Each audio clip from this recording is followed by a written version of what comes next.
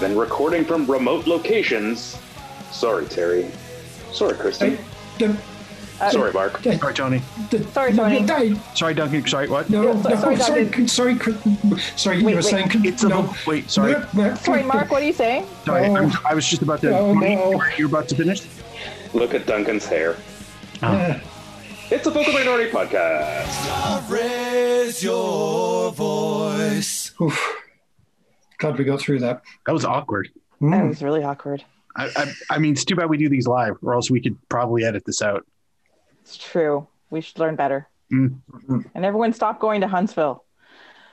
All right. Hello and welcome to this week's episode of the Vocal Minority Podcast. The podcast that after last week's GabFest is planning on a shorter show. What's that? It's back to 4 panelists again this week. Okay, not a longer show then? Yes, but 2 hours divided by 4 is less. Yes. Oh, that's true. Everyone gets their own half-hour show. Perfect. I was going to be dancer anyway, so. See, shorter show. There we go. It's just math. On this week's show, we look back at a surprising result for TFC, ask if the kids are indeed all right, discuss MLS's new concussion substitution protocol, talk about the Canadian national teams, and more. Now, this week's panel. He's back and better than ever. Welcome to Duncan Fletcher. Thank you, Kristen. And don't everyone out there don't think I didn't see all those messages suggesting, oh yeah, that was really good. I really like that. Yeah, fuck it, I'm back. Fuck all y'all. I'm not going away. And secondly, it's the Kinder toy inside me that helps me produce the cream egg goo. Wonderful. That's the same secret Santa uses. Oh, that's amazing. Well, how else do you think that's imagery I can't ever forget. You need help sometimes. Yeah. Cadbury's cream eggs are popular. Mm-hmm. and fairly wide in the middle. Yes. Oh dear. He's the Zoom master. Say hello to Mark Hinckley. Zoom. I'm not selling cards. Wow, that's the work of a master right there. Right there. See, I learned it from Tony's catchphrase from about a month and a half ago. Oh, God, I forgot that. Yeah. I totally forgotten that. I almost use it, but it doesn't work the same because it's vowels and shit. So was it Zip Zoom? Zip Zap. Zip Zap. Oh! He said it. Oh, do a shot, everybody. That 20 more times in the next 3 hours. Oh, dear lords. I'll finish this. CCL hater, apparently. It's Tony Walsh. Where do you get that from? Fucker. Where do you possibly do that math from? I love an intercontinental tournament. All right. No, show your work. Is show this my work. Intercontinental or is this intracontinental? I said intra. It's my... You did? Okay. It's your wrestling reference. Yes. Yes. The knocky talk man. Although, again, to go back to last week's podcast, are there like Surinamese and Guyanese teams in the CCL? There should be. I presume there are. There are, yeah. In which case, intercontinental. Fucking South American. We have glossed over this. Why did you proclaim me as some kind of CCL hater? I want justice. It seemed the easiest thing to provoke you during the introductions. There's far better things. Anything with the word Arsenal in it. Okay, that. Come on now, I would never do that. Anyway, moving on. As for me, I am enjoying this whole sort of positive footy results thing. I know it's not going to last, but for now, I'm going to enjoy it. It's quite nice. Maybe you hate the CCO. I am your host, Kristen Knowles, and out of this week's show. Sorry, Terry, but talking of positive shows, positive results, that sort of thing, and again, going back to last week's show, Canada 11, wow. I mean, first of all, yes, lads, it's the fucking Cayman Islands. You weren't here. I did tell him he would be allowed to revel this week. I did tell him he could do this. So it was a lot of fun, but pour one out for Mark Anthony Kaye's chances of ever getting an international hat trick. No.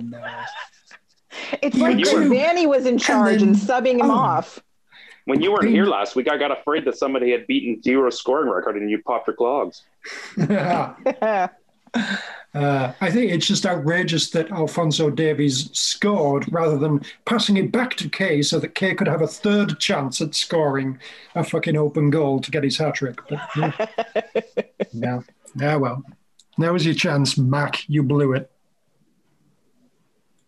Anyway, move on. This is old news.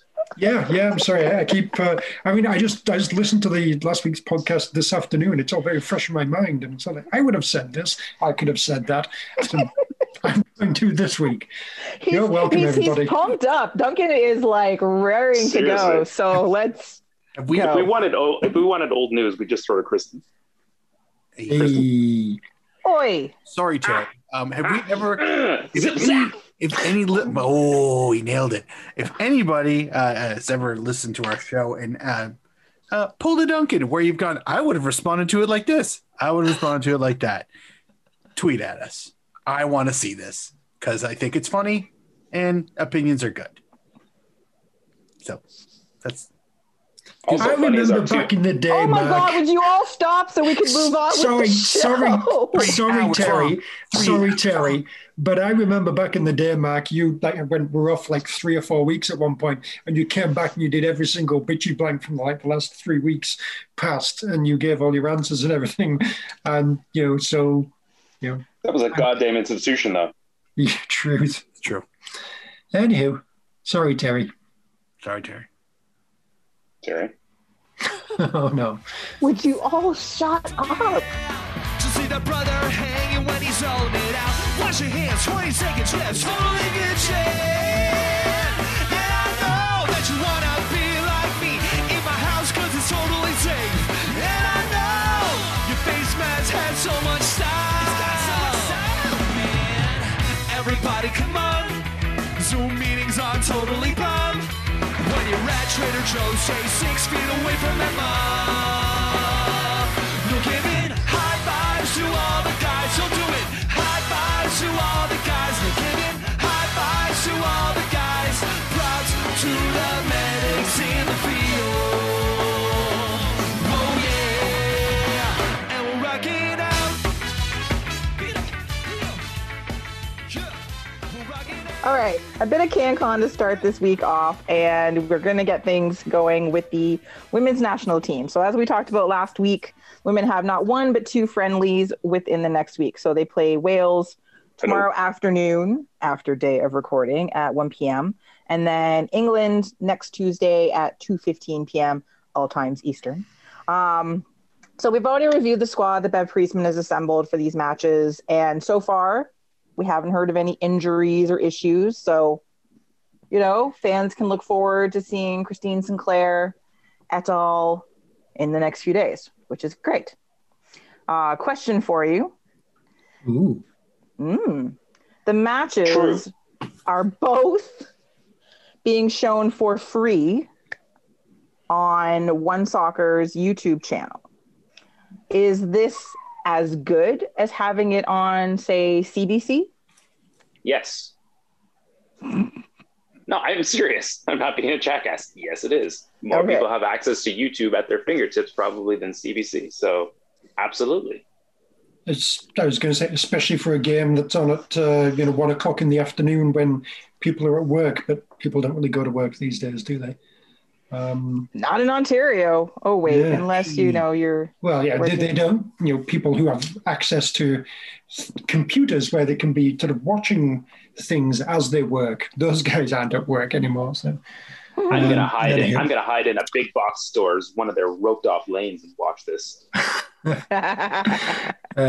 It will make it more inconvenient for me to watch, but generally, this is probably a good thing. There's probably a lot of people can easily get this on YouTube, so why not? I mostly agree with everybody, but I will say it's not quite as good, only because one of the things you can use CBC for is to promote the actual game coming out at 1 o'clock. And unless One Soccer are actually taking out ads on network television to go, hey, watch our YouTube. Like I'm happy for those. I originally my joke was going to be, you know what? I'm upset. I'll give them $10 to take it off YouTube, but it doesn't really work, the joke or that economic model. So yeah, that's the only real drawback is you're still, while anybody who's interested, who knows about it can watch it, which is great. But if you don't know the game is happening, how do you find out about watching it? Who tells you? So, but we're telling them right now, Mark. Yeah, or you follow the Voyageurs on Twitter. That Voyageurs Twitter will Venn tell diagram. No, but Mark means normal people. Don't follow women's soccer. You mean that circle? Yeah, that full complete circle. It's pretty. I think that just has Kristen in the middle. Shut up. Stop being accurate. I think, yeah, like obviously, I think it's what I was. The other thing I wanted to sort of like mention or point out is the fact that they're showing it on, their YouTube channel for free as opposed to for paid subscribers only on the One Soccer platform, which I think, is a lot of what we discussed last week and a lot of what is going to continue to be an ongoing argument discussion about paid versus free. Although again, anybody that thinks TSN or Sportsnet are free, you're not the one paying the cable bill. And really, is CBC even free? That's our tax dollars at work right there. Grumble, grumble, grumble. Are we free? Oh, tyranny. Yeah. Interesting. But I think at least this gives access, and yes, it's easy to watch YouTube videos back generally, as long as they post them properly. I, for one, welcome our free YouTube overlords for these matches. Yes. Huzzah. Without devolving into the long conversation we had last week, I was for their business model for One Soccer, it's not necessarily a bad idea to offer good broadcasts of their properties on YouTube for people to see as a teaser. It's a lot easier for people to access it. Might whet the appetite for someone buying into One Soccer. Well, and we'll talk about it a little bit more when we get down to the MLS / No, we talked about it last week. It's fine. TFC section. No, it refers to CCL. We're going to talk about it, goddammit, and you're going to like it. Well, you're half right. Thank you. All right. So anyway, matches are on YouTube. That's a good thing, we think, and we will discuss them further next week. On to the men's side, and a little good news, a little bad news for the men's side this week. We'll do the bad news first. So after scoring the winning goal, after taking a very hard foul in the Lille match on the weekend, Jonathan David came out of the match pretty soon after scoring that goal, clearly injured, and now the news is that he's injured. He's out for several weeks. Ankle injury, ruptured tendon, strained tendons. There's bad things happening in the ankle area, and for a soccer player, that's one of the worst things that you can have, right? So, the Canadian men's team obviously handled the World Cup qualifiers in March quite well. And this injury, Duncan told us about it. Duncan did tell us, I know. But people were looking forward to seeing Jonathan David in June, potentially. Obviously, this, brings into question his participation in those qualifiers, and probably we won't see him until the fall. But based on their performance from last month and looking at the upcoming opponents, do they really need him?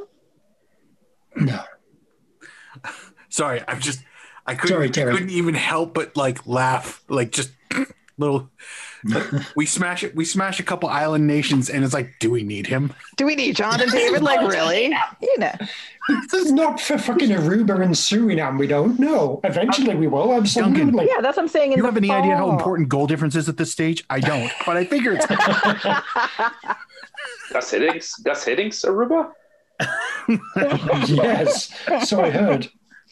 Yeah, I realize, yes, for the upcoming games, do we need him? Probably not. But in my mind, are we at a stage in Canadian football where we can say, do we need him?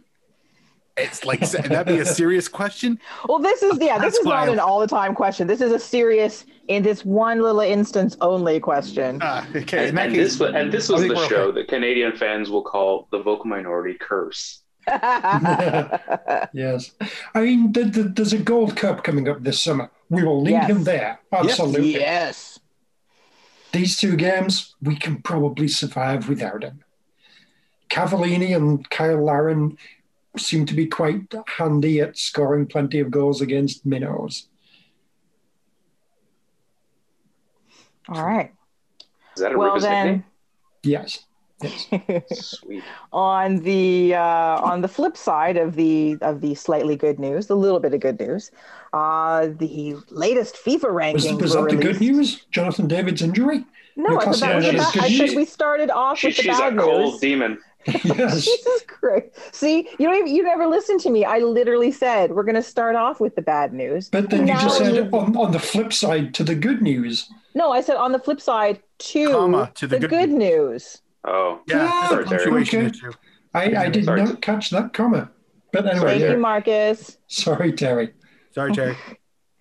Anyway, so the latest FIFA World Rankings have been released. Ooh, and Canada moved up 3 whole spots. Ooh, hey. I know. But guess who we're still behind? The Cayman Islands. El Salvador. Again. Oh. Still. But who are we above? Who did we mount? Same as it ever was, is this whole, let's just be... I want to know whose shoulders we're standing on. Interesting question, yes. Who did we just vault over? What fucking mopes can we now look down on? Curacao. Fuck those guys. Blue and orange. Yeah. Fuck you all. No one likes your weird liquor. Screw you, Javier Martina. Who else? Who else is there? Let me see here. Hold on. Sorry. I accidentally closed the tab. Weird. This is weird. I know. CONCACAF. Oh. Sorry, did you say 70th? Yeah. Oh, there's no way Curacao is below it. You're looking at CONCACAF. You're looking at CONCACAF. No, I want to know the world. Yeah, the world. Right. 70th in the world. Okay, if we were 70th in CONCACAF, we're still shit. No. We're 70th in the world. I don't even think there's 70 nations in CONCACAF. Don't be crazy, Mark. We're 60th in CONCACAF. Hold on. is showing Canada 78. Do you want to know who we are directly above? Yeah, I want to know who we overtook. Whose ass is Bulgaria. Bulgaria. Suck it. Bulgaria fell, and we overtook them. Yeah. Look at our ass, Dimitar Berbatov. Yeah. And then they stayed the same. They didn't do anything. Guinea, they are still in 72. Way to not move. So we presumably leapt above Guinea then, if exactly. Yes, and now even Guinea-Bissau is laughing at you. Now in 73rd place in our old spot is Cabo Verde. Oh, what's that? You're the Green Cape? Nobody cares. We're Canada. Yeah. So good. I would like to point out that Albania is 4 spots ahead of Canada. Oh, nuts. Yeah, but that's a coming for your Burek. Tirana. But fuck them, because they fell 3 spots. Honduras is only at 67. Oh, but who's right above us? But who's right above us? Well, El Salvador is literally right above us, as always. Fuckers. You said they were 67. That's Honduras. Honduras is 67th. El Salvador is 69th. Nice. There you go. So yes, the 3 above. So we've got El Salvador, Iraq, how many and goals Honduras. would Canada have had to win by to get that 69th spot? Nice. Terry. I think they would have had to have won one more match. All right, so then what place would we have been in? Well, I think we would have been up one more spot In the world. I don't know. It's very because it's Oh, points, Mark, right? You're doing Tried, such I'm a good sorry. job, Tony. I know. I heard. And I'm avoiding it like the plague. So Excellent defense. 69th. Nice. Nice. anyway, so looking at now that you know who's above us and who's behind us, is this a fair ranking for Canada in the globe? Canada, not as good as El Salvador, but better than Curacao. It sounds about right. Yeah, if you're looking at it in terms of the nations we're sandwiched between, yeah, it's fair. It's fair. Okay, so blah blah blah, from a pandemic, blah blah blah, other bullshit. It's hard to tell where this goes, but okay, I feel like when normal service resumes worldwide in 2028, 29, something like that, maybe we'll find out whether or not we should have been, or not should have been, but we could be playing, maybe at 5th position. I can't see it being much higher than that. We've still got like a couple generations to go to get there. right. But Okay, so within, I know everyone was all like, amped up to see the world, but for CONCACAF, because that is that's the region we compete in. That's where the Octo and everything is going to happen. So you've got Mexico, US, Jamaica, Costa Rica, and Honduras are the top 5. Then El Salvador, then Canada in 7th. Right behind us, Curacao, Panama, and Haiti.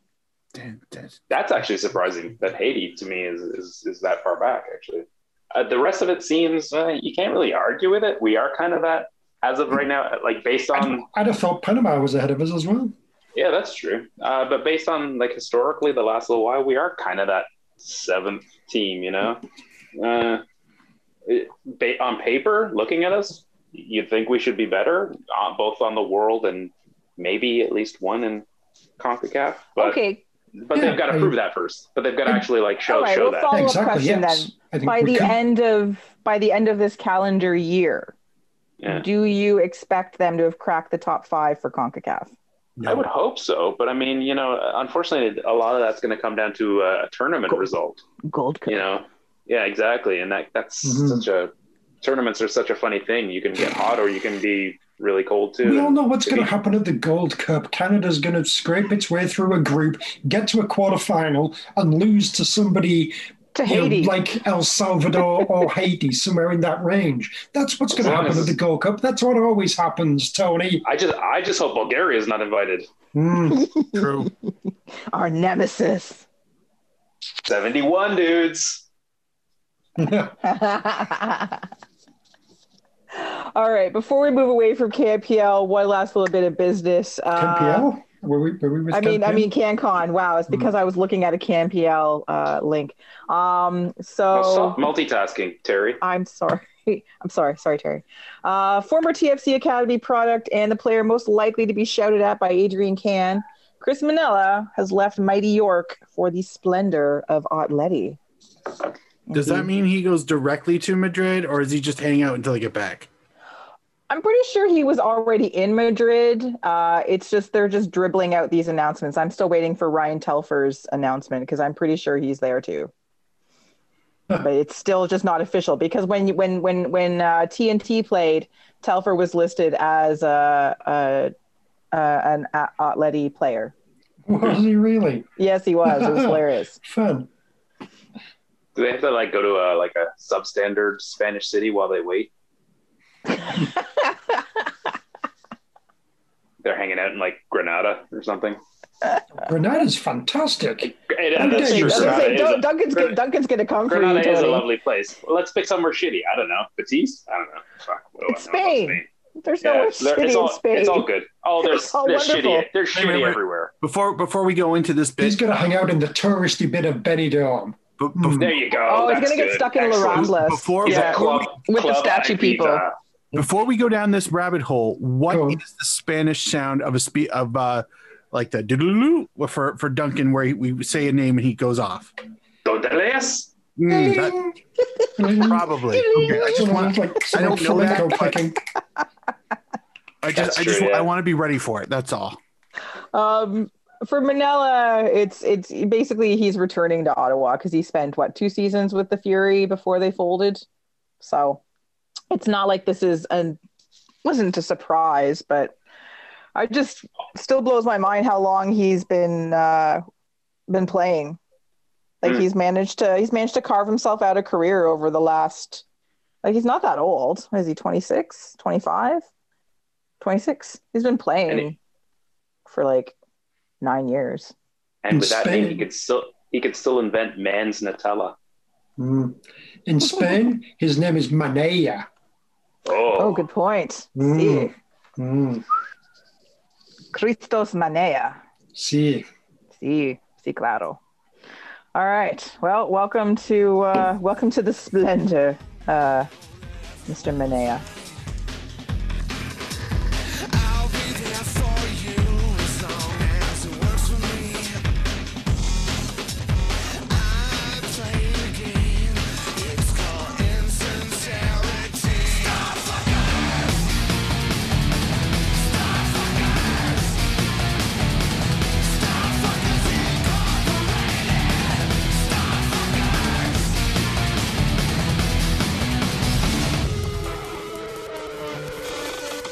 Okay, it is time for MLS, and we're actually going to talk about something MLS related this week. We've got a few things. I know, but it had to happen eventually, Duncan.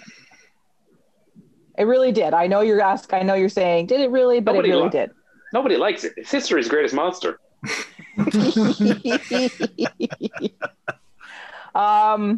So actually, a really important thing and a welcome addition to MLS, and we rarely say that, is the inclusion of a concussion substitutes initiative. So while this whole thing with concussions in soccer has been very slow to get any kind of comprehensive protocol, whether in North America or throughout the globe, we're still looking. I still have visions but I still remember that match where Hugo Lloris continued to play while clearly concussed. The rules in how, that was 8 years ago, almost 8 years ago. And the rules in how refs and teams handle potentially concussed players it's still very scattered. And it has taken, this is a implementation of a FIFA initiative that is in a testing phase. Like, they're testing during this. This isn't a permanent change, at least not yet. So what they're going to do, so there's 3 types of substitutions now for MLS matches. There's your regular subs, and, there's the 5 normal substitutions, because now that's normal over the 3 separate sub windows. There's the concussion substitute. So every team will be permitted to make up to 2, so safe, concussion substitutions during instances of suspected concussions. And it can be made immediately after something happens, or after, maybe they're still playing and it's like, they don't look right. We need to stop the game and get them off the pitch. And if a team uses this concussion substitution, the other team gets an extra sub that is available after they've used up all their normal subs. So it's I guess, so there's balance in the force in that sense for both teams. It's just whether or not, having 2, here's 2, only 2 players are allowed to get hurt per team. Is this the referee's discretion, or or is there an independent professional? Yeah, there's going to be, again, this is where it sort of gets a little crazy. So referees can still stop play if they suspect a head injury, they're not actually part of determining whether or not a player should leave or be replaced. Not that I think it would be abused, but I mean, without independent like verification in some way, whether it be a referee or someone, there's always the slight possibility in the 79th minute you've used your 3 subs and someone is having a stinker out there, and you're like, oh yeah, look at him. He in that last tackle, he might have knocked his head on that grass there pretty hard. Well, so I can't see that happening too much, but I'm just curious. I was thinking the same, but I think the fact that the opposition gets another sub, if that happens, is probably to counteract that possibility. Yes. No, that's true, yeah. But through all of this, and this is something that actually I didn't realize they were doing. They have it's called the Medical Spotter Program. So they have doctors or people who are trained in sports science and concussions who are watching the broadcast to look for potential head injuries and concussions, and they give that. There's a medical director at the fourth officials table, and they get that information to them and say, hey, this could be an issue. Could you imagine the controversy the first time that happens though? If someone at a table says, oh yeah, Pozuelo out there, he's looking a bit concussed, and the team says, no, he's not. And he says, no, I don't want to come off. That would be fascinating if they can use their power that way. I'm not sure if that's the way. I don't know if it's saying that ultimately, but it's meant to be to spot things that not everybody sees. Right. And they've been doing this for a while already. Like, this is part of their game day ops. So this isn't like a new addition that there are, medical directors at the matches or people watching the film. This is just meant to be very specifically, in on these things. It's like I said, this is a trial. It's a 20-month trial from the IFAB, and it's whether or not we get vaccines for concussions. Yes. So this is, going on until summer of 2022. And then they'll make a decision whether or not they're going to implement concussion substitutes into the laws of the game. And again, like this is a long drawn out. Anyway, is our MLS or is football, are they doing enough to prevent player injury, further player injury from concussions? What I would like to see here is the sort of thing where, because I imagine right now if somebody's maybe got a bit of a concussion, but who knows, say, let's throw out an example here to Michael Bradley, A, very important to Toronto, and B, seems to hate the idea of ever being subbed off, admitting any kind of weakness. I could see Michael Bradley, does he have a concussion? Who knows? Maybe not. But he says, no, I'm fine. I'm just going to keep fucking going. And, I don't really see how this kind of changes that kind of thing. Because, if they sub him off, he's gone for the game. I think what I would like to see is, make it a kind of thing where you can take somebody away to get looked at for 5 minutes or so, and you can sub somebody on in the meantime, and then if that player's fine, they can come back on. Because what my understanding from just reading that article right now is this is basically just an extra substitution.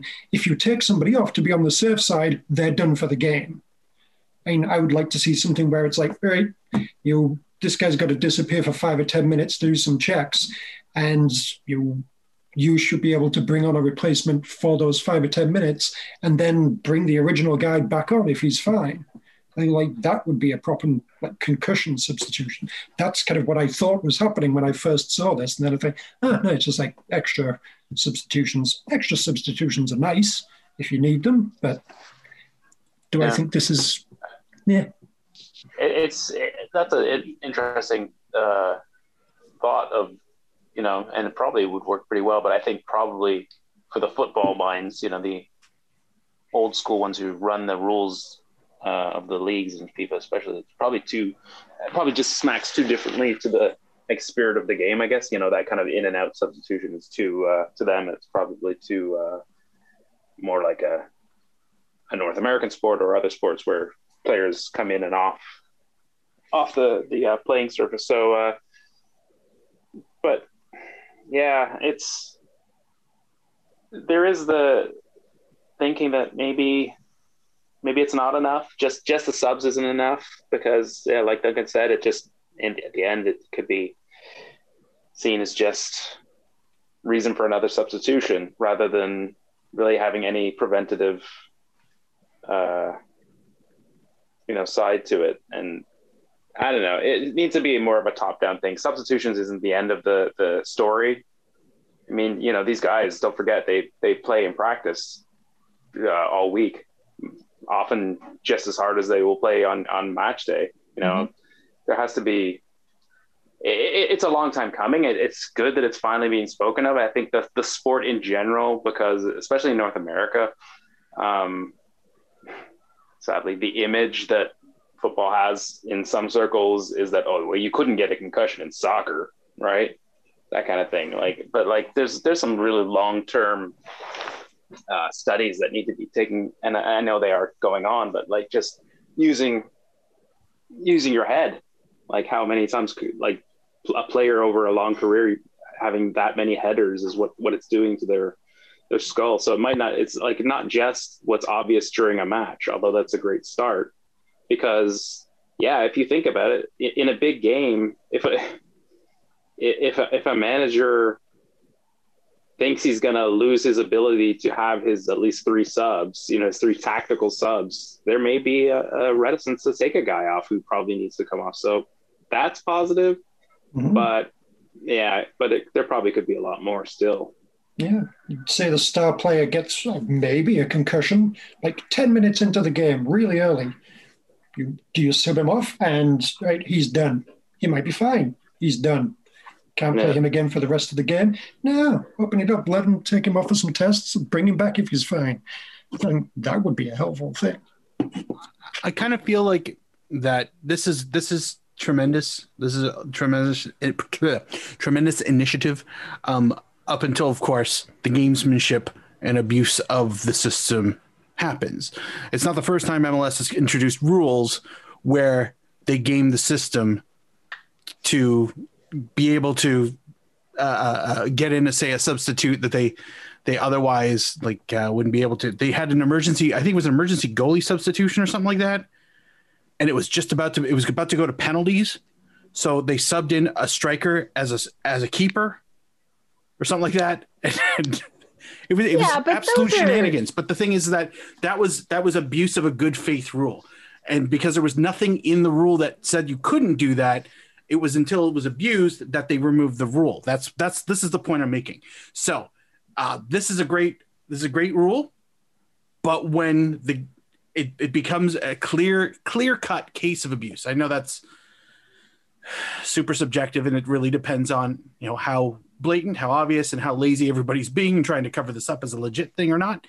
But until then, I'm willing to give it a chance, because the last thing I want to see is somebody playing because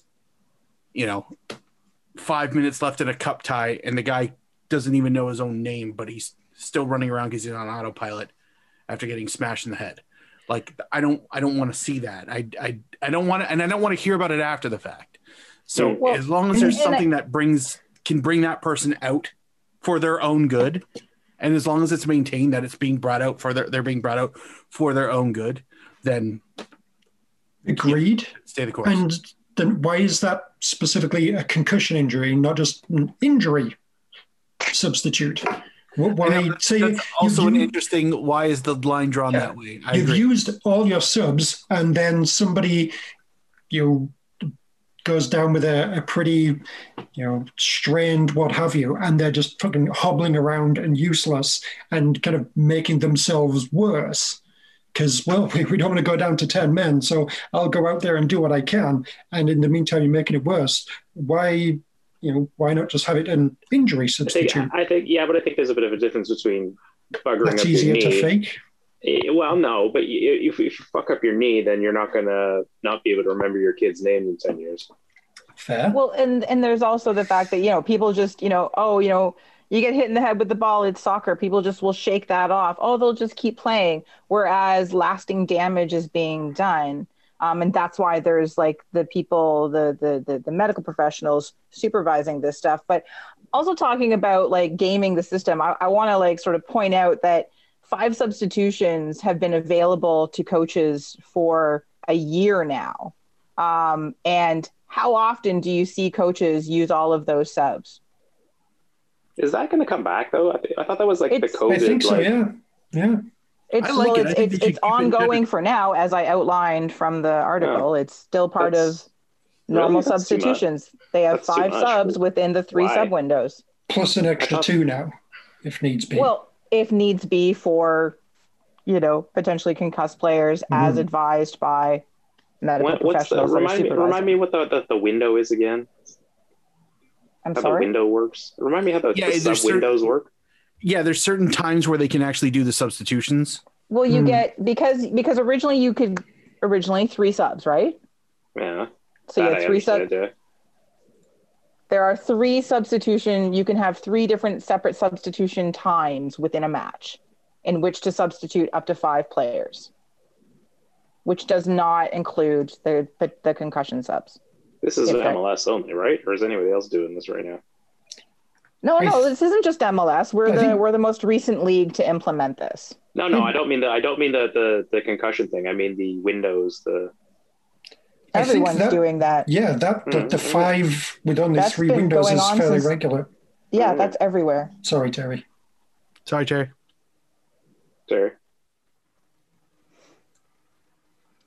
Yeah, this concussions is new. Sorry, Terry. Yeah.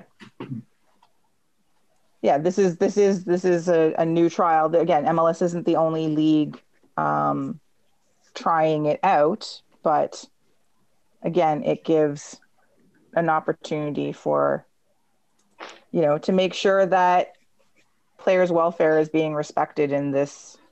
It's an injury that happens, and happens in multiple sports. It's not just soccer, but this is something that's being looked at more and more in sport. And so that you don't have athletes 10, 20 years down the road, whose brains are mush, basically. And I think, personally, it can only be a good thing. I am concerned that you all immediately went to everyone abusing these, but you're all cynical bastards. Come on, so. you think that wouldn't potentially happen? Yeah, I don't think it's going to be like wholesale abuse, but really, it's like you just need one asshole to ruin it for everybody. Yeah, and that's really that's my concern is the one asshole who ruins it for everybody. And there's also going to be the fact, some teams will do a concussion substitution in very good faith. They're going to be fucking accused of cheating very fucking quickly, I think. A lot of people are going to be, oh, yeah, that's fucking fake. That's ridiculous. You just wanted a 6th substitution, you folks. There's potential for, all sorts of unpleasantness. again, remembering that the other team gets an additional sub as well if a team uses a concussion sub. So there's can we? No one wants to look at this as a positive thing. Everyone's just. I'm absolutely positive. It is a positive. I think it's a positive. Are you sure? I don't. Sorry, Terry, but I'm think it's positive. Yeah, sorry, Terry. It's one of those things. Don't let the perfect be the enemy of the good. This isn't perfect, but it's good. So sure. All right. Yeah, I'm. My concern is that this good thing is going to get ruined by an asshole. That's what it is. I want it to be a good thing. I want this to stay. I think the 5 subs thing is great. I want that to stay too. But until some asshole fucks it up for everybody else, because that seems what happens in FIFA. I'm hopeful. I'm genuinely hopeful, though. All right. Well, actually, I was just looking it up as we were talking about this. The substitution, the 5th substitution thing for FIFA goes through the 2021 season. So obviously, the European calendar is what they're looking at. So I guess that'll be up for debate after the end of this current cycle. Well, I think they were hopeful that there would be less of a pandemic. I don't know. Yeah, we'll find out. I know MLS is, again, doing it, at least for now. Maybe they'll stop midway through the season. I know they implemented it late when it started. So it all has to do with the IFAB, right? So One will see. All right, moving on from that. Miami Vice, no real new news in their DP situation with Matuidi, but they've got until Friday to sort it out. Next Friday to sort this out, because that is when the MLS season starts. And the expectation is that some sort of fancy reshuffling of player classifications, i.e. One of their DPs, whose name I've forgotten, whichever one is the youngest, will be reclassified as one of the young DPs or young players that count under a different, line in the cocktail napkin of rules that MLS operates under. Bust a move. So that they can keep Matuidi as a DP and not lose basically their 4 designated players. So I think, who was it looking at? Probably. I'm looking forward to the introduction of MAM. Miami allocation money. Oh, yes. For all things. Yes. Howdy, ma'am. Yeah. I don't know how it's going to work, but I look forward to it. Oh, right. Pellegrini. So what conveniently will probably happen for Miami is that Matthias Pellegrini, who is 22, will be, or under 22, sorry, he's 21, will be reclassified into the under 22 player initiative that MLS started this season, or is starting this season, which allows clubs to sign up to 3 younger players, 22 or younger, at the end of their first season in the league, with no limits on acquisition fees and at a reduced budget charge. That's probably what's going to happen. MLS in your funny rules. Miami is lucky that MLS came up with these rules just in time. Just for them, yeah. So similar to what people called out LA and have called out LA, even in recent years, for getting away with doing whatever the fuck they want because it's the Galaxy and MLS, front office loves them. We have the greatest team in MLS. Exactly. Read off the card again with more feeling. Are Beckham and co. getting away with, rule bending or breaking like maybe because of MLS? Thank you. Because of MLS favoritism. Yeah, that seems likely. Yeah, everyone eventually gets their own chance to have the rules kind of bent a little bit to help them out as needs be. Beckified. Yeah. Beckification of the rules. Yeah, I mean, didn't he have rights for this as part of his contract for 5 years to get a team off the ground, and it took him like 8? Like this, everything is in pencil. The rules in this league are in pencil, so they can be easily erased and rewritten. So what's at this stage? Who gives a shit? Like, if they're gonna try and build international Miami into a world power with an asterisk because it's MLS, and this is how they're gonna go about it. So what? Like, if now is the breaking point for the Beckification of the rules, where the hell was this like 20 steps ago? So they're called Beck's crimes, Mark. They're called which? Beck's crimes. Beck's crimes. That's a really good title. I'm writing that down. I have to write that down. Because I'm going to forget. So yeah, like. So that's the hashtag sorted. Okay, good. Yeah, it's one of 3 because I mean that the Kinder toy inside was really good. That's what Duncan says. Hey, zip zap. So can't go wrong. I feel like especially how hard of a time they've had trying to just get that name brand guy to show up and sign and be there. As long as whatever they do gets them press, gets them headlines, be it in Miami, in the United States, or world football, I think they'll allow it. Mm-hmm. So Beck sells. Yeah. These are so good. These are so good. This is gonna be long. I don't know if I'm gonna use them all, but these are really good. Bex. Okay. He was a good dribbler. Bex is better when it's one-on-one. Yeah. Listen, I mean, like LA Galaxy, yeah, it gives them the quick little bump like when he played there. But eventually, and I mean, it's just cheesy. It kind of makes the league look a bit, Bush League AF? like a bit like a star Bush League fucker. AF, yeah, exactly. Just like a star fucker league a little bit.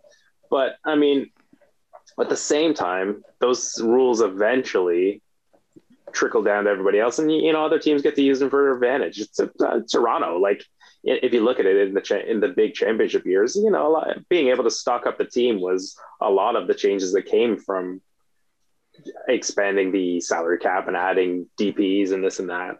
So eventually, smart clubs will play it to their advantage, even if the genesis of it is a bit cheesy. Well, don't forget, TFC wasn't just because rules changed. It was because MLSC opened up the coffers. Thank you, back. Hold on, Duncan. Was that Sorry, was sorry, that? Sorry, Terry. Sorry, Terry. I gotta ask someone. Was that Miami Vice or EastEnders? I'm calling in the air Genesis. I feel like Duncan just fell off his chair. Oh shit! Okay, I was wrong. Sorry, Terry. I can. Yeah. I can see where you're coming from with the EastEnders. Yeah, fair. It's just a bit slower. Yeah. The mashup no one asked for, but does the world need it?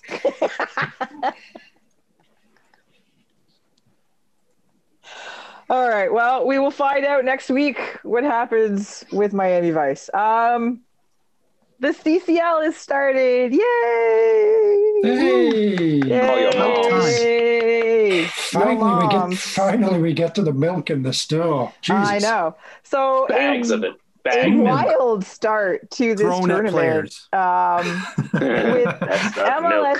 MLS teams so far. Why is the milk yellow in CONCACAF? MLS teams so far. The Crew play tonight, actually, literally right after we finish recording. Like 10 o'clock? Yeah, exactly. Because the show's long. MLS teams have so far, acquitted themselves pretty well. None of them have lost the away leg, which is weird.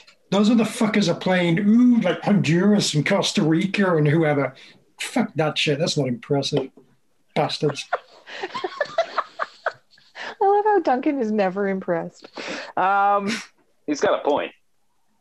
So this is just like I'm not saying even that Aaron Vinters TFC used to go down to Central America and make shit happen. All right, I think it's rare that this many MLS clubs have not lost the first leg. I'm not saying that they always lose coming out of the first round. Call us in the semifinals. Fine. Yeah, call us when they start beating Mexican teams. Fine. So then you're calling for a Columbus win over Real Esteli tonight? Of course I am. All right. Score predictions before we review. Score predictions. 2-1 Columbus. Okay. Mark? 1-0. Tony? Fuck do I know? 1-0. 4. What? For Columbus? Sure, that sounds right. All right, I'm going 2-1 Real Esteli. I think this will be the first MLS team to fall in the away leg. Good. So there. Fuck them. Mm-hmm. I wish they were Real Estel Getty. Better badge. Wow. Better badge. That was good. I'll give you that. That was golden? Was it gold? Thank you. Yeah, they've got to be based in Miami, that team. That's true, yeah. That's what they should have called the fucking team. Yeah, the Golden Girls. International Milan, Miami, or whatever. Just Real Estel Getty. Real Estel Getty, yeah. It's got everything. It's got links to the local community. Yeah. Real, it sounds fancy and what have you. It turns its nose up at sexism and ageism. Yes. It's the perfect club. Wow. Golden kits, golden balls, David Beckham. Jesus Christ. It all comes together. What happened? We didn't happen. That's why That's true. There's still time for a rebrand. That's true. They might have to give up their name anyway. So. Exactly. All right. So we've got Portland, who won. They started everything off. They won 2-2 in a bit of a crazy match. They won 2-2? I mean, I feel like they won. Anyway, they came to won, but... Yes, exactly. They should have won. Anyways, the game ended 2-2. Yeah, that was a wacky match. Definitely watch the highlights if you haven't had a chance against CD Marathon. I will. You will like it. And then fucking Atlanta won their match. They actually won their match. Although you mean American Super Club Atlanta, you mean? Exactly. I know almost nothing about Alajuelense, but I was disappointed because the most delightful thing happened in the first half of that match, and that was the Brad Guzan red card. Entertaining. It was delightful. So delightful. So you expect, of course, the other team to take advantage of that. They did not. They did not. I was very disappointed. Not just because Atlanta won, although that's a large part of it. True. It's hard for a club not to be intimidated by a club with the history and the dominance of the sport of past Atalanta United. Although I will say, the keeper that came on, Rios Novo, he did that thing that you get subbed in and you suddenly you're the guy keeping the team in the game, and he did that more than once for them. 18 or something. Signed from their USL side or something. Like it's anyway. It's one of those here's your first start, make it good, and he did, annoyingly. I was like, damn it. That's not fair. So Atlanta have won. Yay, good for them. And then Philadelphia, the Union, playing in those gorgeous kits. I love that Philadelphia kit. I love it. I love it. It's so pretty. Also won 1-0 over Saprissa. It's like MLS sides just winning all over the place here. And then at the end of that I feel Central America's got to step it up with variety of teams. We've played like every one of these teams. I know. Yeah. Can we get some new clubs, please? Oh, Olympia. Like Robin Hood. What are you doing? Yeah, bunch of Joe Public. Jesus Christ. Archie, the Haitians, they got in there, however you pronounce their name. Archie, Archie, I think it's Archie. They did well against Cruz Azul. They did. Yeah. That was actually probably that was the second most enjoyable match to watch. I didn't watch that one. That was on too late for me. Yeah. They love playing teams from industrial towns. But the thing with the Philadelphia versus match, Cruz Azul would have been fantastic. Oh yeah, concrete on steel. Ooh. That's the foundation derby. There was quite the kickoff at the end of the Philadelphia match, with like 5 players getting yellow cards for arguing. But so a lot of players in this tie are carrying yellow cards into the next match. But other than the fact that the Union won, this is their first time in CCL, which I had forgotten. So good for them. Well, they've sucked ass for a long time. So yes. So they deserve a little sunshine in their lives. Mm-hmm. Yeah, I could definitely get behind Philadelphia doing well in this tournament. For sure. Sure, I like them too because they're not glamorous. Mm-hmm. Yeah. They are definitely not glamorous. That is true. Isn't there a Union team down in Central America? There's got to be one. There's like 8 of them in South America. Probably. Mark? Off the top of my head, couldn't tell you, but there probably is. Isn't there an Atalanta team in Mexico or something? Yeah. Atlante. Yeah, Atlante. Atlante. Okay, they can be playing. Yeah. Mm.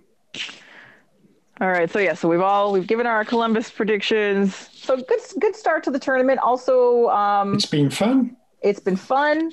A lot of it's been on One Soccer, either paid or free, one way or another. So you don't lots of have matches. to go to 2 different places to watch a bunch of games. Oh, Duncan! I know you're so hard done by. Yeah, I mean, I guess this is like the first time I discovered, I guess One Soccer only has one live channel. They can't do 2 things at the same time. No, they cannot because their can't even wear socks, website is on. terrible. Yeah, they've clearly got a whole bunch of archived games. But yeah, 2 live things at the same time, probably above them. Shame. They need a 2 live crew. Sorry, Terry. This just got serious. Just take a look in my face. There is no fear in us. It's my only saving grace. Got lost in the ocean, got the best. Just tell me one more time that I've been through this.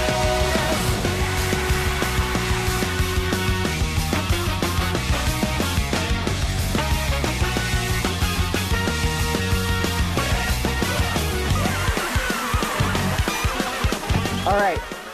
It is TFC time. Time for some TFC talk. And the first thing we are, of course, going to talk about, or basically almost the only thing. The only thing? Yeah, CCL. More CCL. More. So Toronto played Club Leon last night. And 1-1 draw. Mm-hmm. Which was very surprising given that they were missing almost a starting 11's worth of players. So the most noted ones, of course, Pozuelo, Osorio, Mavinga, and Quentin Westberg. Those are like your big, oh dear That's God. the spine of the team right there. Right there, exactly. Also missing Justin Morrow. That makes me sad that you're not including Justin Morrow amongst the big. Oof, He's shit. not a spine? That's guy. We're really going to miss that guy. You're throwing him in as just one of the extras. She's just throwing him in as some Christine. kind of like random bone that you don't even need. Stop it! He was the next- She's like the other guys are like the spine. Oh, whatever. He's some kind of like coccyx or something. Yeah. He plays on the He's the little outside. These finger. guys play in the middle. He's not the anyway. No, actually, I was It's like surprised a Justin Morrow floating wasn't rib. included in the 11. I didn't know he was injured as well. Well, that's the thing. TFC for once in their 15 years have kept a pretty tight lid on what's happening with these players this offseason in terms of their health, because we assume they're all injured because everyone traveled. So it doesn't seem like anyone has COVID because they have to announce that. But that's a lot of injuries to a lot of players, that are key to this club and key to their success going forward. So to see how, like, we'd started to hear rumors that, Pozuelo wasn't going to play. Maybe Chris Mavinga wasn't going to play. Like Quentin Westberg not being included was a complete shocker. I had questions. And the crisis. The Mavinga thing was a bit of a surprise. We knew Osorio was still injured from before, but that's a concern in its own. So then when you see the 11 that has a couple of the veterans, you have Michael Bradley and you've got Mark Delgado. Mm. I'm Mark Delgado. I'm here to do your taxes. What are your rates, Mark? Reasonable. Excellent. My bunch is not funky. If we're gonna go Mark, we're gonna go the Mark and the Funky Bunch. Sorry, Terry. The everybody loses the Y, so it's the Mark and the Funk Bunch now. Yeah, I was gonna say exactly. It's only fair. So you've got decent vibration. Yeah. It's a reasonable vibration. Adequate vibrations. So you've got Bradley, Delgado, Omar Gonzalez, and Josie Altidore. Those are like these are players you would expect to play anyway. Richie Larea, who's, had a couple games with Canada, finished off the season last year really nicely, so he's in good form. Can we call him Turkey Target, Richie Larea? Good. I like that. That's good. Turkish delight. Well, that's good too. Oh, there you go. But then the kids got to actually play, and this is something that TFC are really leaning on. Greg Vanny is disgusted. He's rolling around in his beach hut. Yes. Him and Victor Vasquez. Yeah, exactly. I couldn't believe it. You're not doing anything with kids. So Ralph Prizzo, Tony's favorite player. Prizzo! Noble Okello, who I was delighted to see start. And Shuffleboard all started. And then on the bench, backup keeper Kevin Silva, whoever he is. Does anybody know anything about Kevin Silva? Any of our listeners? His name is Kevin Silva. Yes, thank you. That's deep. I literally know nothing about that. Gryffindor, Liam Fraser. Liam Fraser made the bench. Woo! Erickson Gallardo. Gallardo lives. Mullins and his floppy hair. And then Jordan Peruzza, who everyone keeps talking about as the next big thing. And that's a fun name to say. It is. TFC's 4-day emergency signing, because half their team is injured, from the academy, Luke Singh. Come on down and help shore up the defense. So you've got this cobbled together starting 11, and they still managed to come away with a 1-1 result. So, was this all luck? Was there some skill involved? Was it wise substitutions by the manager, given a couple injuries as well? What are your general thoughts? It'll probably come out in the wash in the second leg to see if.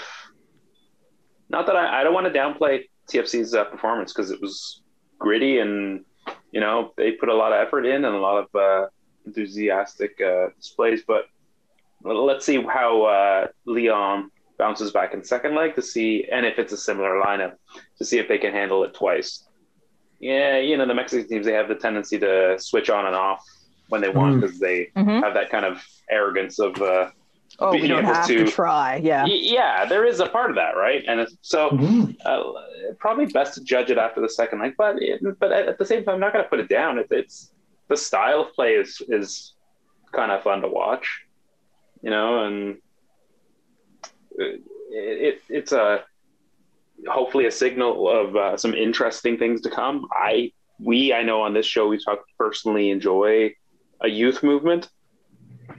It's exciting. It's fun to see new guys come in. It's fun to see the club try to develop young players. Where that goes, how long that lasts, based on the pressures of winning, we'll see. As far as this match goes, positive. Mm-hmm. Yeah, and as far as the result goes, it's much better than I was expecting. And it's probably, a better result than what they deserved looking just at the game. I feel like if you watched the game on some kind of TV feed that cut out exactly at the moment somebody was shooting and then came back afterwards and you had no idea what happened, you'd probably think, all right, that finished probably about 4-2, 5-2 maybe. So, 1-1, right, it's a surprisingly good result. But yeah, given all the various factors like the injuries, the fact that this is the first game of the season, whereas Lyon's fully very much into the season, a very good, much better performance than I would have expected, result-wise and actually how they played-wise. So, well done. But yes, further to Tony's point, I'm getting a bit of a 2012 Santos Laguna vibe from this. That's a reasonable vibe. When Lyon needs to turn it on, they will, and they'll win. Yeah, I definitely. Well, that's the funny thing is, and I made mention this in when I was watching the game. Was that I feel like with Mexican teams in general is that I don't know how, it doesn't matter how much extra time they put up on the board, you're still going to lose by 2. And I was expecting, and I'm looking at it's like, you got 45 seconds to score 2 goals, guys. I don't think you're going to do it. Like I was sure not only were they going to concede, but they were also going to concede a second one. And it didn't happen. I mean, yeah, it was good. As far as the kids, fantastic. Well fucking done. I was happy for them under very, I don't want to say shit circumstances, but I mean, it's like, all right, half the team's hurt. Good luck. Like, don't forget your lunch. Like, just push them out there and hope that things happen. And they kind of did. I think as a cohesive team, there's work to be done, but on an individual level, I was quite pleased. Like, at no point I saw tremendous panic, like where they got a little, not starstruck, but like, oh shit, we're in over our heads type thing. Like, I felt everybody did a really good job. I'm pleased that they could come away with a result, if for only for the kids, to make them feel like you guys did great, which they did, but now they've got a point to show for their efforts, because they could have easily not had gotten a point for their efforts. And I don't know if the praise would have been heaped on as highly. So, I think, well, so yeah, like I do think it is a combination of luck and skill or determination that brought about this result, because the number of times that Lyon just missed that net or just missed an across the face of goal tap in kind of deal, especially towards the end, because like the TFC had to spend the last 20-25 minutes mostly just hanging on. And it was, and they started the game out really brightly, which was kind of fun. It was like, oh, all right, they're gonna go for it. They're gonna be scrappy about it. All right, let's do this. This is fantastic. But I think to see, and yes, you know what, there was fans in the stadium. Obviously it wasn't a full stadium, but there were fans there. So you're playing at least in front of a crowd, which changes the vibe a little bit. To see the younger players not looking out of place, which is often the criticism, right? Oh, they brought them in too soon. Oh, these whatever, they're not ready for this. But they looked like they all looked like they knew what they were doing. We saw some really standout performances. Noble Callow had a really good first half before he was subbed off. Shuffleboard put in some very nice crosses. Was really bright down the sides. I admit Ralph Prizzo didn't have as much of a impression on me, but he didn't do anything that made me think, ugh, what's he doing out there? But also like that combination with the Omar Gonzalez that we needed for all of last season. Gonzalez had a fantastic match. He was a huge standout to me for this game. And obviously defensively, especially in the waning minutes. But he did yeoman's work back there. And it's so weird just to praise him because I'm so used to picking on him, but Patrick Mullins, who... Yeah, you know what? Mullins was good. Good pain in the ass, too. He was a serious pain in the ass. I'm still trying to figure out how that Campbell shoving him to the ground wasn't a red card, but apparently it wasn't. Apparently it was a yellow. But yeah, he was annoying. He was involved in lots of things, but also did some nice things on the defensive side.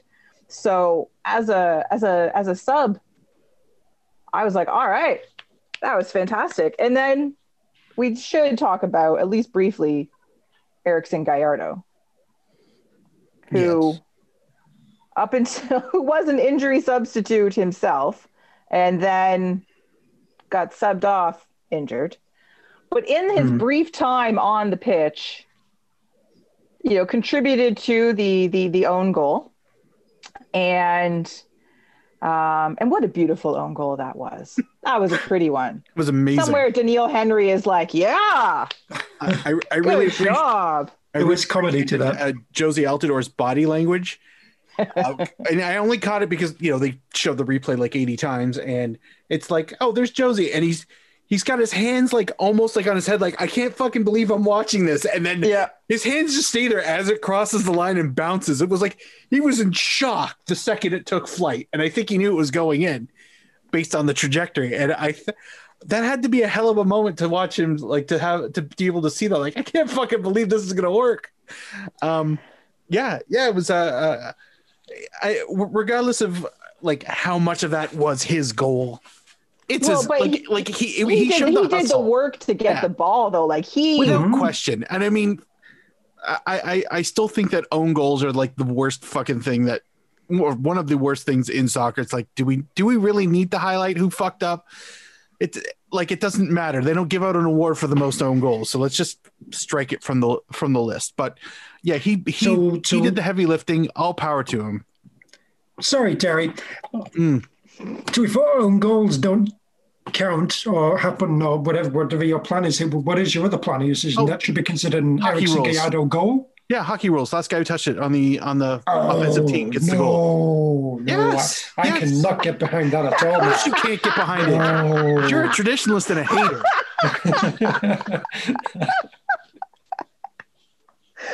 Mark just broke Duncan. Yeah. Mark, Mark, you ought to warn us before you're gonna go rogue like this. I don't know. I'm buying shares in Huddersfield. So, nice. I didn't know I was going after Duncan today, but today was the day I ended up going after. Erickson Gallardo certainly deserves some kind of credit, but he should not be considered the goal scorer for that. I agree with Duncan.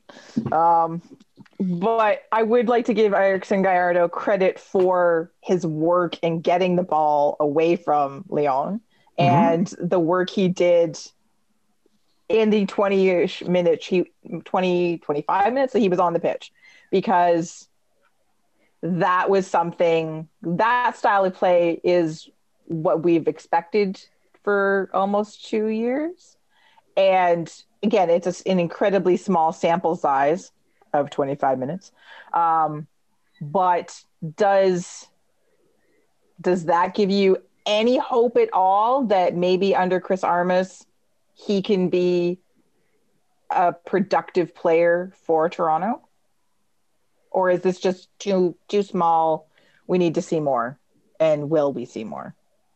He could potentially be productive. Does he need to be paid as much as he is? So much more than all various other sort of other, energetic young kids who can be doing a lot of running around and causing problems up front? Probably not, but he might be useful. Yeah, I'm hoping he's a fixture. I kind of lump him in with the academy kids because they basically plucked him and kept him, training with them. And it's like, oh, he's not quite ready. He's not quite ready. All right. Like the academy kids, when the fuck is he going to be ready? So at this point, I feel like, unlike the academy kids who I feel need to get the experience to prove themselves, whether or not they are ready for MLS full time, Gallardo needs to prove himself to, the coaches, to the staff, that he is ready. That's the only real difference. It's like, to me is that he needs time to prove himself. But while I give the academy kids a far longer leash, so to speak, I expect Gallardo to, if there's a finished product in him being with TFC, I expect to see it way sooner than many of the kids who got to run out last night. So. Yeah, but Okay. I mean, you know, the size of his contract alone will dictate that, I'm sure, from even above Chris Armas. But I mean, you know, new coach, things happen. Some guys get a chance. Not saying he's really shown. We're not going to start blowing smoke because of an own goal last night, but maybe he'll have the opportunity to have a restart that, for whatever reason, whether his or Vanny's decision, wasn't happening before. Listen, if he turns out to be even partially useful, that it'll already be a lot more than he's been so far. So obviously they're having trouble unloading him. So otherwise that probably would have happened well into last season. Yeah, possibly there. Yeah, I think, again, it's for me, it's still a wait and see, but this is kind of his last chance. I think he showed well. I think it's unfortunate that he got hurt and wasn't able to play the entire second half to sort of have a decisive look what I am capable of moment kind of thing. But, you know, we've talked about the younger players a lot, and I think rightfully so. Again, TFC has been leaning on this theme through their off season, in interviews, in pressers, on their social media. And if, as at least we and, you know, lots of people that we speak to and are obviously there's a group of us that are very like-minded about playing the kids and are serious about it. You know, we want to see young Canadian players get an opportunity.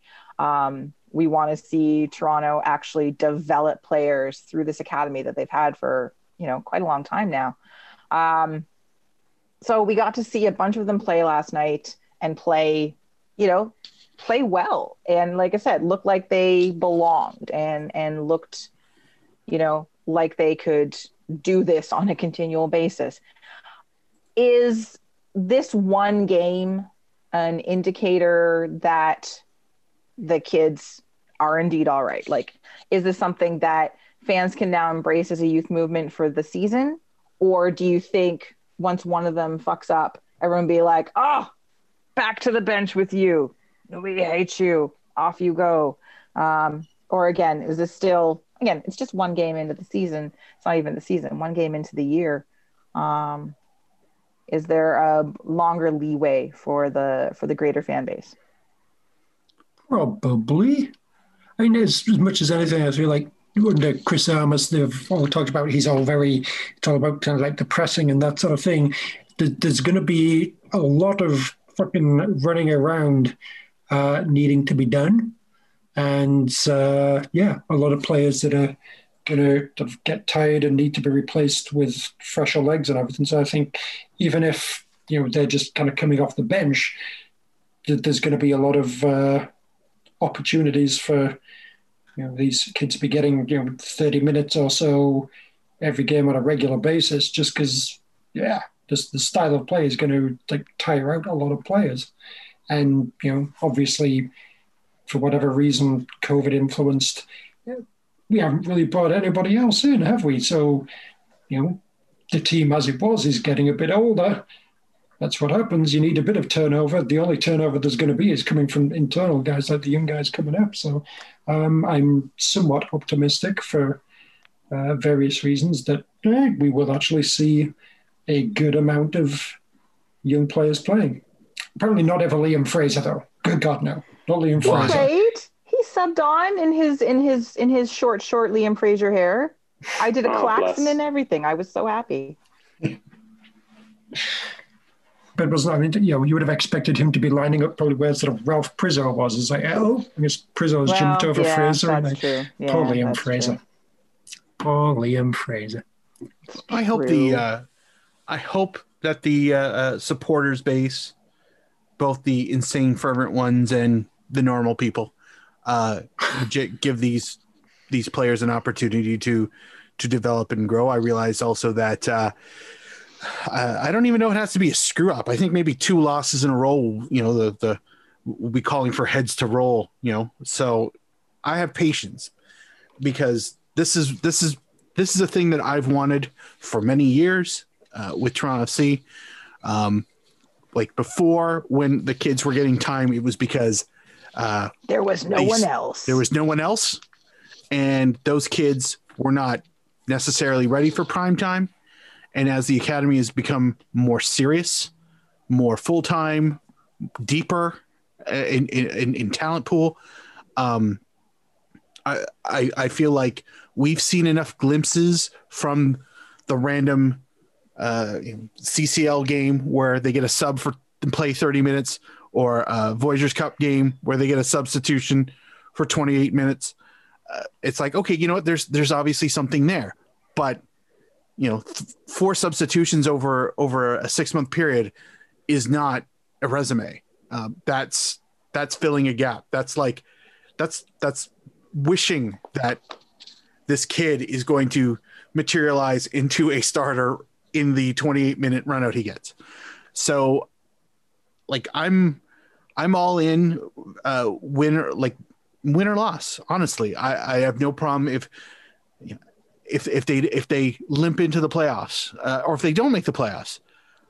I feel like there's enough talent that they should be good enough to at least mediocrely make the playoffs. That coveted 8th position, 9th position. How are we still doing like 12 teams get into the playoffs and we eliminate? I can't remember what the rules are for this year. 23 teams get in. All the teams. So like I feel like there's enough talent to at least be better than the laughable teams that exist. So because it's not like 11 academy kids. It's the usual cast that we know plus 4 or 5, and maybe they rotate. Maybe some catch on a lot longer. Like who knows what the gaffer's got in mind because of the injuries. We don't know what his idea of mixing it up actually looks like. This situation was born of necessity. So I don't care at this stage. I'll take it because I want to see them play. Yeah. So I've got a lot of patience for this. I do want to point out, just in terms of talking about when young players, the TFC didn't have a choice or they leaned on the young players. When we're talking about CCL, like to just give a mention to the all-time CCL appearance leader for Toronto FC, Mr. Ashton Morgan. Remember when group stages were a thing? Loved group stages. Yes. It was entertaining. It was great. That's when you got to see some interesting teams. Yeah.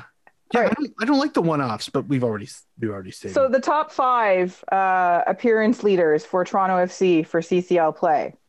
Do you want to have any guesses outside of Ashton Morgan? If none of you have looked at this chart. All right, so people I'm struggling to remember the chart. 2010, 11, 12 kind of range. Richard Eckersley. The number 6, tied for 5th. So I'll give you that one. Well done. Thank you. Tony?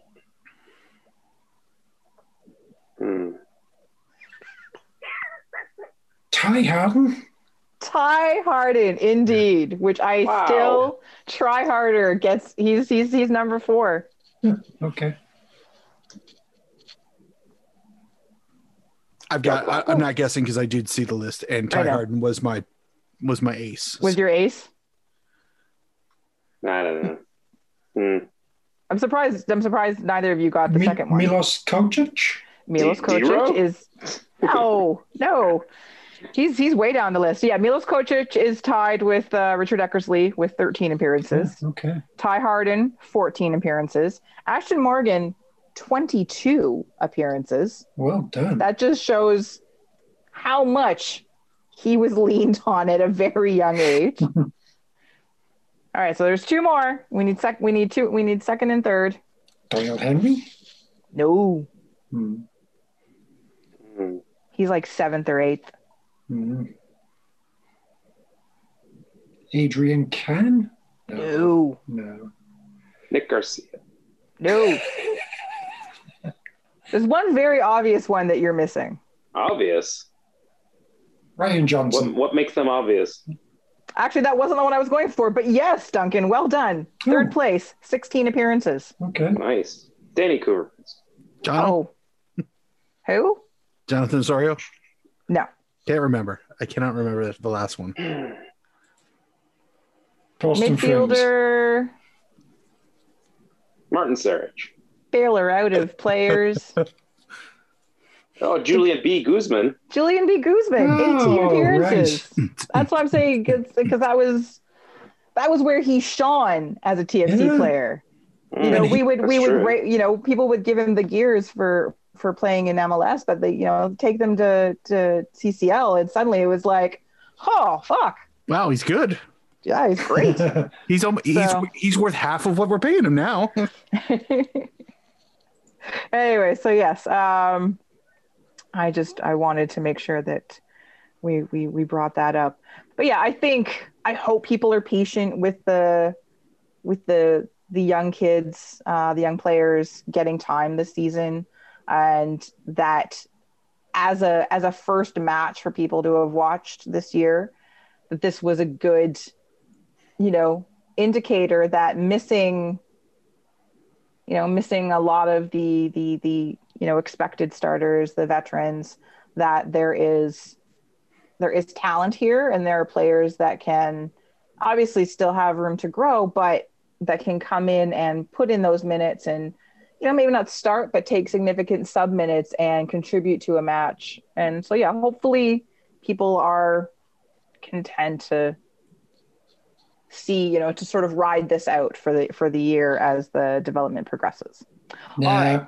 2 losses and people will be calling to bring back Javinko and all that sort of thing. He's going to LA. Don't you worry, Duncan. Okay. I'm just gonna go hang out with Vanny and Vasquez. All right. So next Wednesday, 6 p.m. Eastern time, is the home leg, quote unquote, in Orlando. And who do you think, out of the missing players, if they're all healing, who do you think is the most important? Who do you think needs to return to sort of guarantee that TFC progress into the next round? Be Pozuelo, obviously, because they're going to need someone to unlock a goal. Mm-hmm.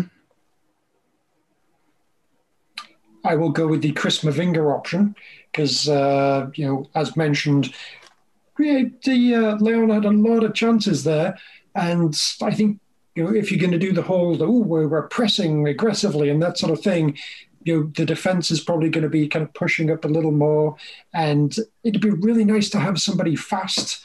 Because, an easy way to get beyond that is just, all right, if everyone's pushing up, way up, just knock a long ball past it and let people run. And I don't really believe in Omar Gonzalez and Eric Zavaleta as a centre-back partnership that will be good at, doing what Chris Mavinga does, which is like running back, catching people up and doing a fancy slide tackle. I feel like we're going to need that as a valuable thing for... if we're going to be pressing high up the pitch, there's going to be breakaway opportunities, and you need a fast guy to run that down. So I want Chris Mavinga back as soon as possible.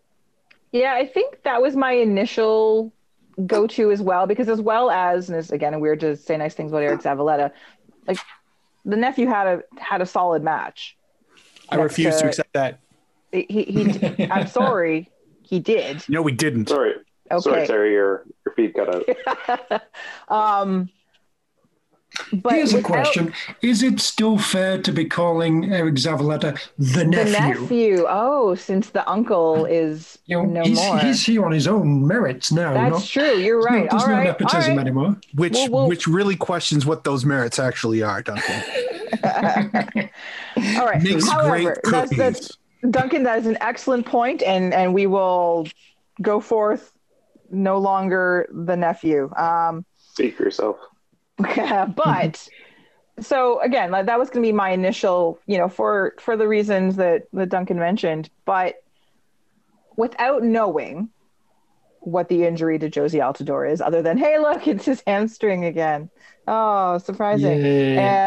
So Josie's probably out, which means I now lean towards Pozuelo, so that there is, in terms of the goal creation, and someone to draw defenders and that sort of thing to him in order to try to set up other players. And I think that will be key overall.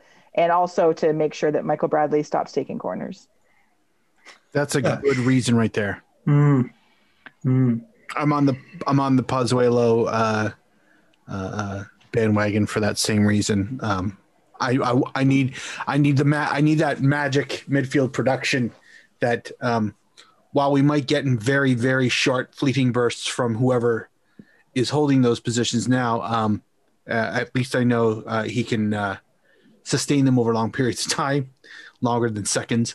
I honestly feel like his absence and his versus his inclusion could actually make the difference in winning the tie. If he magically showed up and could play 60 minutes, that could be enough. Mm-hmm. All right. Based on, or if you want to go with someone else, whatever. But for me, based on last night's match, who would be your player to watch from Leon? Mine's Joel Campbell because he was annoying as fuck. Who this? Joel Campbell, and just got in the way constantly, and he was huge for them, and he was annoying. I still don't know how he remained on the pitch, but regardless, he did, and to Campbell me, he's the one they need to pay attention to. I will jump in before anybody else doesn't say that Navarro guy that scored the goal. Oh God, good call. That was a remarkably shit. Just like the fucking technique to do that is wow. That was an annoying goal. Can you imagine wasting that against a hobbled MLS team in the opening round? That's when you unleash your wonder goal. Yeah. You say that for World Club Cup shit when you're up against Barcelona or whomever the fuck it's going to be.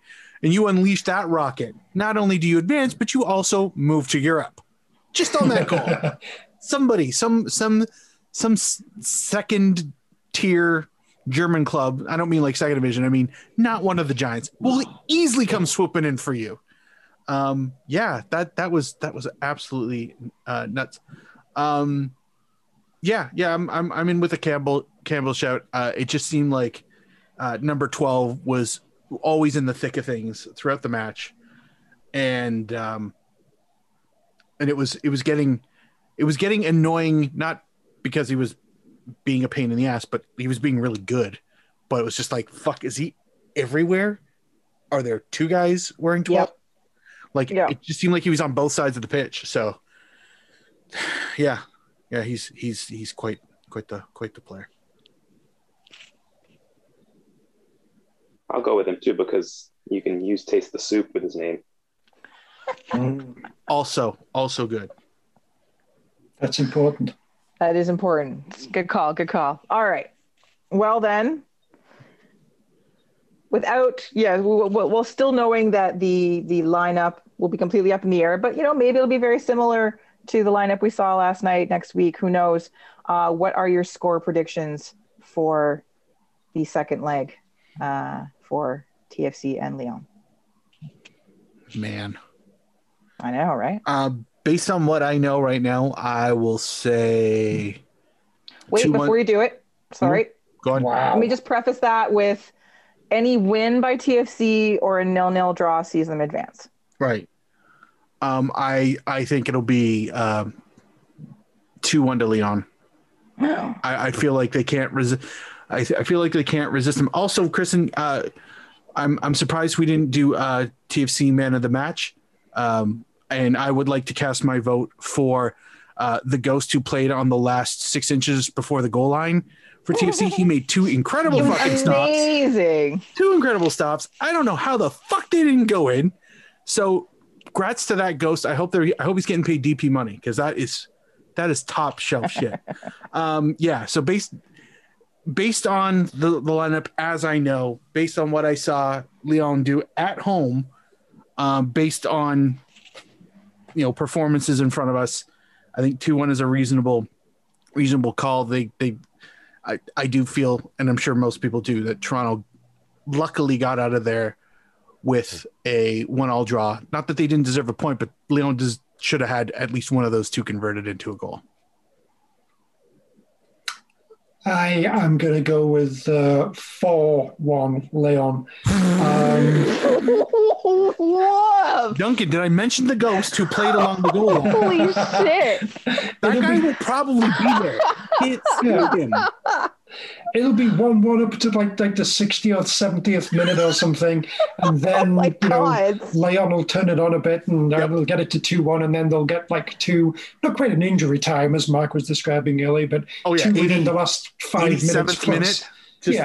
Just collapses. Eventually, TFC. House of Cards. Yeah, they'll get a third, and TFC will be chasing it and be a ridiculously unopposed breakaway for a fourth. And plucky, but no. Duncan's outcome feels way more realistic than mine now. Yeah, I'll go somewhere in the middle. I'll say tantalizingly long, scoreless draw, but then the wheels come off around the 70th and 2-0 Lyon. Mm-hmm. All right. Here comes the win. You know it. Ugh, Homer. One of us has to be optimistic. Might as well be me. Sorry. No, it's going to be a fairly dull affair, and it's going to be 1-0 TFC. Really isn't, but okay.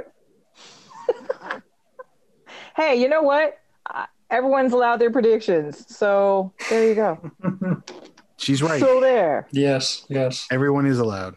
Everyone is allowed. All right. Well, that's it. That's the match. That's the show. That's everything. All right. That is our show for this week. Please join us next week when we look back at a hopeful 2 wins by the Canadian women's team in their friendlies. See if I am correct and that TFC managed to scrape their way through to the next round of the CCL. Preview MLS first kick and more. I can't remember what the sound effect is anymore. Neither can I now. It was a firework kind of thing. Yeah. It's been a really long time. Yeah. I have been joined by the entire Vocal Minority podcast panel to be found out there on the Twitters at Duncan D. Fletcher, Mr. Duncan Fletcher. Are Welsh women also sheep shaggers, or is that just the men? Fucking deep. What a way to end. All right. On the Twitterverse. Lamb shakers. Malarkey FC. So good. Mr. Tony Walsh. I think I've said my goodbye. I'll end with lamb shakers. On the tweets at Kidnerd Mug with a K, not a Q, Mr. Mark Hinkley. Thank you very much to all of our Patreon supporters for your continued support. We absolutely appreciate it. We have merch. It's at Azazel store. They look great. That's all Tony's doing. I had a little help, but not as much as I even thought. But they're really good. You gotta check them out. I also like to thank Waking the Red for having me on their show on Tuesday to talk a little bit of kits. That was very nice. And a special tip of the hat to Mr. Jeffrey Pinesker, who we did a back and forth huge rundown of all the kits that were released and gave them grades. And no surprise, TFC and LA Galaxy away were the favorites. And no surprise, all the white shirts were shat upon. So it was great. So did they at least respect the Kitten Nerds podcast? No stadium talk. No. Did they at least play Cars by Gary Newman? Kitten Stadium podcast. No. Man. No. Seriously, what was even the point of that? Honestly, Albanian law copyright is really, really hard to negotiate around. So Two Soccer would not release that. Something about I don't their alphabet, like with all their umlauts, look really, really jarring. And I'm gonna stop reading this. Google. That sounds good. Yeah. Google Translate can do it for me, but even it shrugs sometimes. So yeah. To be fair, you better hope they don't find out you were on it. Shut up, Tony. Yeah. Just. Before I close, I just want to give a shout out to the TFC BIPOC Fan Coalition and the launch of their new podcast, the House on Lakeshore podcast. So please do give that a listen. They talk about why the coalition is formed and the work they hope to do, but and then also talk about shockingly TFC and their hopes for the season and in the CCL. So do give that a listen. It's great to have them as part of the podcast family, and important conversations to be had there. And of course, you can find me on the internet, yes, the entire internet, at KZ Knowles. I have been your host, Kristen Knowles. And until next week, Canada, get used to it.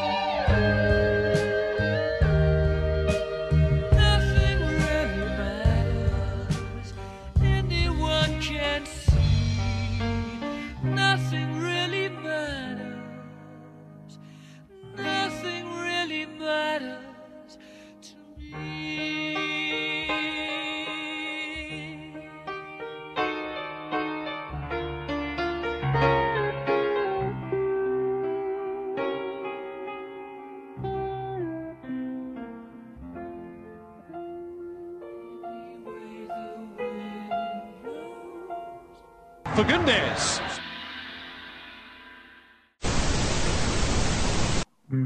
Tony, have you ever been on Working the Reds podcast? Shut up. I know I haven't. You haven't? You invented that thing. I know. Jesus. These kids today, no respect for their elders. Ungrateful fucks. Learn your history. So by my count, the number of podcasts, not including the ones that I host, have been on is now officially not a 0. So stick it in your asses, guys. I don't care. I'm taking my one moment and enjoying it.